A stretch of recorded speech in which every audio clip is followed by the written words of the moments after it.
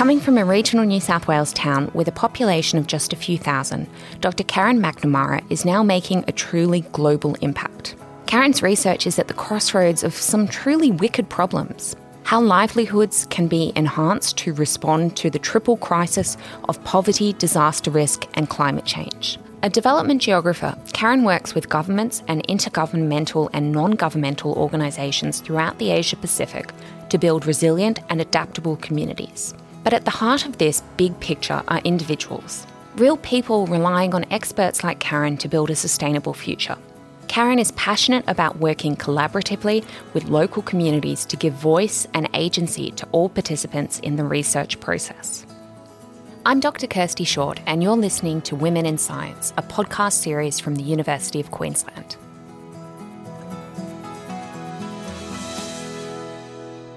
Karen, welcome. It's a pleasure to have you here and to talk a little bit about your story and your career. I was wondering if we could start with your early childhood and if you could tell me how sort of growing up in rural New South Wales really influenced your career in science.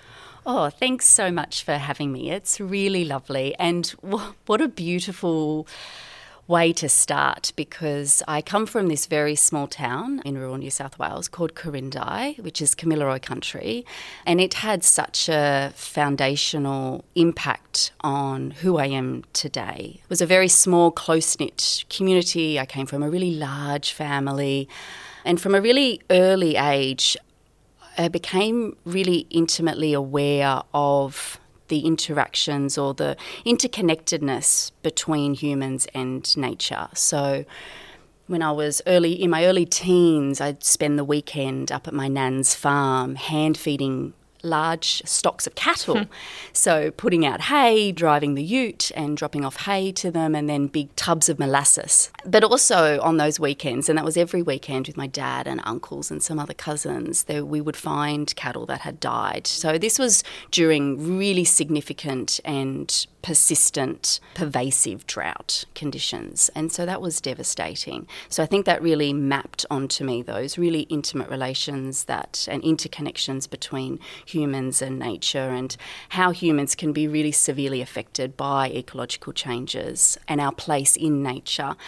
And so I even remember I was really environmental as growing up, really ignited by those kind of early experiences. And so I was reminiscing with some sisters, and when I was, 13, 14, I never wanted Christmas or birthday presents, but I wanted donations made to the Wilderness Society to adopt a tree. Amazing. I would write letters to the editor for the Corindai Advocate every week. And were you published in the No, Corindai? They never published, How but dare my mum they? would still drive me there with my letter, handwritten letter in the envelope, and that gets handed over to the editors at the Corindai Advocate, and everyone would smile at me and, humour me, that it was, really topical issues, like anything from animal testing to the ozone layer. So, and did you follow that passion through your sort of high school studies and university studies? Yeah, so in high school, we actually had to hop on a bus every day for an hour and a half each way up to Tamworth to go to high school. I went to primary school in Corindai, this little town. But I was really active in high school. So with my geography teacher, and it's no coincidence that I'm now a geographer, but with my geography teacher we set up the first recycling at the high school. And during school assemblies I would hop up and talk about different endangered species. And when I think of that now, I think, gee, that was quite brave. But you are quite brave in those teenage years, and then that kind of dulls slightly. Yeah. And all I wanted to study was environmental science, and so that's what I did. So worked hard in school, was nervous. Mum and dad was a labourer, and so we didn't have a lot growing up, and very working class family, and there was 4 children. And I remember working really hard at the dining room table one night and looking at environmental science and the TER that you needed to get into it at UNSW. And he was going off to bed, and he came in and he goes, "You right, mate? I'm heading off to bed." And he goes, "Why, you look sad?" And I was like, Well, I've just noticed that it's 4 years, and I know your mum said you could help support me, and it's also this TR of 85. And he goes, mate, you get the 85, we'll look after you for the 4 years. Don't sweat it. Good night. Parenting done. Yeah, parenting done. Tick. Good on you, Dad. So, and that's when I went on to do, environmental science at UNSW. And so was it then a sort of anomaly in your family to go on and do a PhD, or?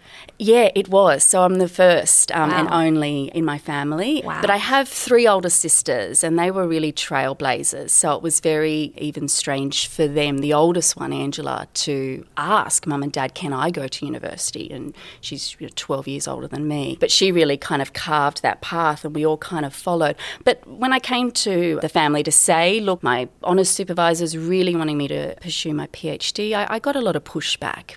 What's that going to do? What kind of job are you going to get? And always very realist in my family. I think the work ethic is incredibly strong, and they just want to know what tangibly you're going to get from that education. Because for them, education is really important, but it's also risky because what does it actually lead to?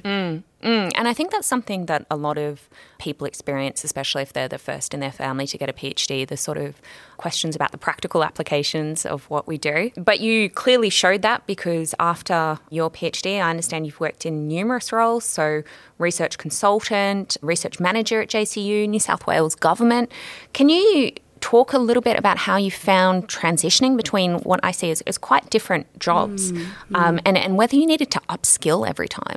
At the root of that, I actually never wanted to be an academic. And so I think I've tried to get myself out of academia a number of times, and then almost it kind of finds me and I get pulled back into it. And so during the whole PhD, while I loved it and my supervisor kept saying you need to be publishing, I just never published because I never wanted to stay on at a university. So I wanted to go and do really practical on the ground work. And so I went and worked for the government. I actually returned home. So I went back to Corindai because I felt so, and for my sisters too, and we've all left Corindai, but such a strong sense of place and belonging to, as soon as we arrived there, shoes are off, feet on the ground, the senses are ignited, smell, sight, hearing, everything is different there. And we feel really connected to that place. But I wanted to really go back because that's what really started that passion and interest in environmental issues, social issues facing rural communities.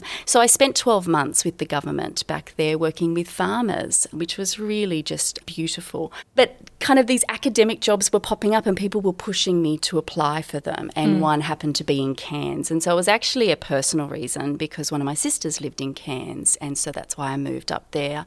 I think in all those roles, though, there's some key themes around good communication, being organised, being open and transparent. And so those kinds of interpersonal skills have been useful throughout all those different roles. Your research focuses on the sort of triple crisis of poverty, disaster risk and climate change. Can you talk to me a little bit, maybe in a bit more layman's terms, about what that means? So I'm a human geographer, and I switched out of that kind of environmental science, which I studied for my undergrad, switched over to human geography for my honours, and then kept going with the PhD because I was so interested in humans and how humans interact, which is really a throwback to those early experiences I had as a teenage girl, and really understanding those interactions between humans and nature, particularly how environmental change can impact on people's livelihoods and their ability to sustain those livelihoods. So in the communities I work with, it's about how do we look at livelihoods in the broader sense and try and identify ways to enhance their capacity through those livelihoods, whether it's human capital or natural capital or social capital, enhance their assets to respond to climate change impacts, whether they're kind of more gradual like drought or really rapid onset like cyclones or increase in severity of cyclones and disasters, but also to see if there's ways where we can start moving people out of poverty as well. So how can we enhance that stock of assets that people have and they rely on to sustain their livelihoods? How can we enhance those to make lives easier? Despite not traditionally setting out to be an academic, you have been very successful in an academic role. What makes you successful in academia that maybe you didn't initially think would? I think because early on when I was doing the PhD, I really viewed academics in one normative way. And so I just didn't think it was the right fit for me because I wanted to be really boots on the ground, doing really applied, implementing projects, seeing tangible change happen. Like I wanted to be contributing towards change, and I just thought that there was a disjoint between what I saw as kind of normative academics and this lofty goal that I had over here. And so it's taken me quite a while to realise and really step into a different, I guess, academic role where I can actually do that. I can actually use the institution and the university as a springboard to have, really phenomenal and productive partnerships with local grassroots organisations to implement projects. And the University of the South Pacific, where I worked prior to coming to UQ, really helped me do that because they do lots of delivery and implementation. And so it's made me realise that academics can have really great impacts around research, around applied research, and have really genuine, lasting, sustainable, effective partnerships and work with organisations for the delivery of initiatives. Let me follow up on that because one of the great things about your career is you've been very successful in the Linkage Grant program, which for those people who don't know is about pairing academics with industry and really doing, as you say, making that lasting practical impact. Could you offer some advice to people who are looking to go beyond traditional theoretical academic learning and wanting to engage with industry partners to make a change? Yeah, the linkage projects are great. And so the first one that I did was with 8 partner organisations. We knew that lots of community-based adaptation projects had been rolled. A lot of funding had gone into the Pacific Islands they're at the front lines of climate change impacts. So lots of funding had gone in for adaptation. But we didn't know a lot about, 1, 2, 5 years after those projects, how well are they faring? How are communities finding those projects? Are they still working? Have they reduced people's vulnerability? So we partnered with 8 different organisations, from regional organisations to really local grassroots organisations that had been involved in implementing adaptation projects. So they had a lot of buy-in, and often for them it's they implement projects and they don't go and evaluate longer term. So they were really keen, even though it's a bit of a vulnerable exercise for them too, because they could find things that they would not want to hear or find. So kudos to them for engaging in that process. A key message that I would want to say around the linkages, but also projects more generally, and COVID and border closures has really elucidated this point here, is that you have to be really genuine about the partnerships that you're actually wanting to build, and you have to nurture them, and you have to also be driven by the same purpose. And so I think that's why they have been successful. Look, there's been lessons in those partnerships too. Some not always positive, and we can grow and work through those. But at the guts of it, it is about a genuine relationship. It's not about, ticking off, I got an ARC grant. It's how do we work together on a problem or an issue that you also want to know about? Are our purposes the same? Because I think that's really, really critical, because then it does feel like a partnership.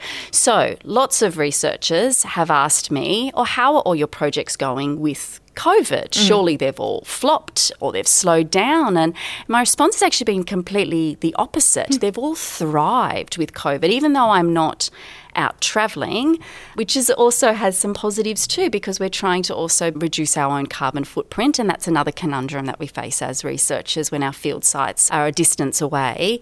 But the only reason they've thrived is because of those genuine partnerships to begin with. Like, we've come into these projects together, working on the same kind of purpose and wanting, co-designing the project and the types of outcomes that we want to deliver. So it's been great. So local partners on my future fellowship, they've collected all this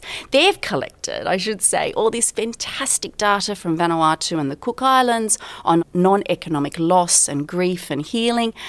The Cook Islands data was just presented recently at COP26 in Glasgow. Wow. So really exciting stuff. But none of that would have happened. And yes, those projects would have flopped during COVID if I hadn't invested in creating those genuine partnerships. That's such an important message, and it's something that I found in my career too, that the most successful collaborations have been those where genuinely we're just trying to answer a scientific question together, and that's the motivation to get to the answer of the question. So I think that's a fantastic example of how you can hold that true and be very successful with both industry and academia. I'd like to draw us over to our quick fire questions, if you don't mind, by asking you which woman or women have been the biggest influence in your life.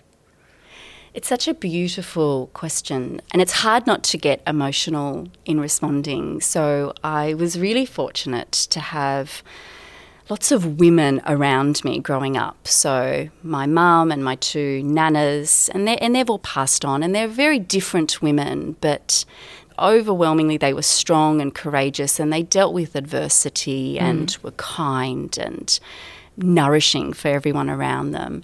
And then I have these three older sisters, and as I mentioned a little bit earlier, you know, the oldest one was a trailblazer. It wasn't common, particularly for women, to go to university from, you know, the little country town I'm from and from our family. And so she was a real trailblazer, and we all kind of just followed suit, knowing that she's done it and it's opened up our worldviews, and we can also go off to university and create our pathways in the ways we want to. And they continue, these three older sisters continue to be these powerhouses in education and government, and I really look up to them. That's amazing to have that example from such a young age.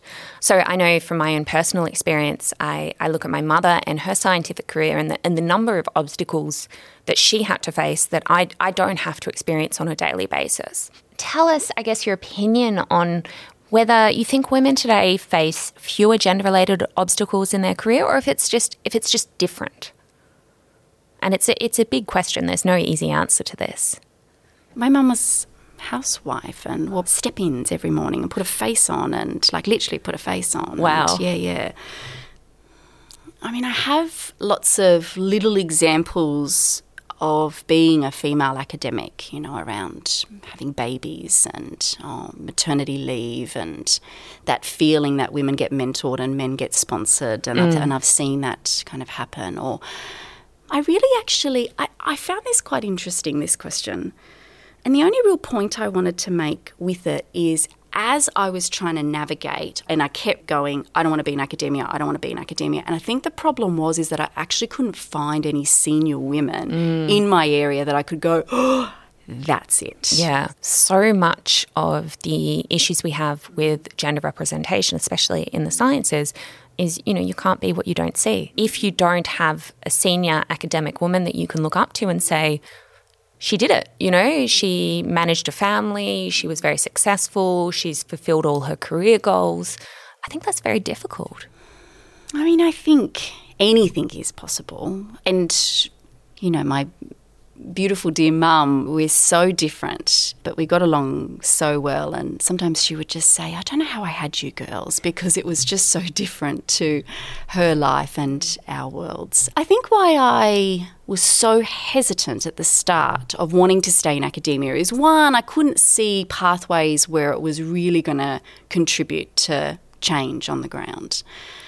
Also, actually, one thing I haven't mentioned about that is you forget the role and the huge impact you have when you teach. And so that's a key point I'd like to also make is please go out there and teach. I'm in a research-focused position at the moment, but I always teach, because that is where some true impact is going on, and there's a legacy with that. And that's where it's so rewarding as well. Yes, absolutely. But I think in those early days, I couldn't seem to pinpoint or find senior academic women that were in my field. Plenty of blokes. And there was a few women over time that I did find that was somewhat related to my field, and I'd look at what they would do, and it just didn't quite sit well. That still wasn't what I was really trying to hit at with this on-ground impact. They were doing great stuff, don't get me wrong. So I would kind of got a bit confused or conflicted at times because I'm like, oh, is that what you have to do? If you want to be a senior academic woman, you have to follow that pathway because they've made, Yeah, very that is the pathway to follow. So it took me a while to find some other women in different fields who are fantastic mentors now and go, you can be that more pracademic. I like that expression, pracademic. I think that's something that everyone should endeavour to sort of think about, I guess, in their career. So the final thing I would like to ask you is the one piece of advice you would like to pass on to the next generation of scientists. Yeah, thanks. It's such a lovely way to end, and what a privilege to try and offer up something. I really do think it's so important that you surround yourself by good people. In the workplace, work with good, kind, caring people. And that's not always easy, and I've had lots of experiences where that hasn't been possible. But just try and remember that. Try and work with good, kind, caring people that may or may not have the same kind of purpose. As there's pros and cons with that as well. But then also outside of the workplace, surround yourself. Make sure you've surrounded yourself with people that truly love you, and when they truly love you, they can give you that critical feedback that you need. Having that outsider critical view on you, and even though sometimes it still kind of hits hard when you get that critical feedback, but you know that they deeply love you and they've got your best interests at heart. And so you need quite a few of those people in your life. And so make sure you've got those people around you and call on them when you need to. That's a beautiful message. Surround yourself in kindness in everything that you do. Thank you so much for your time, and I really appreciated chatting with you. Oh, it's been great. Thank you.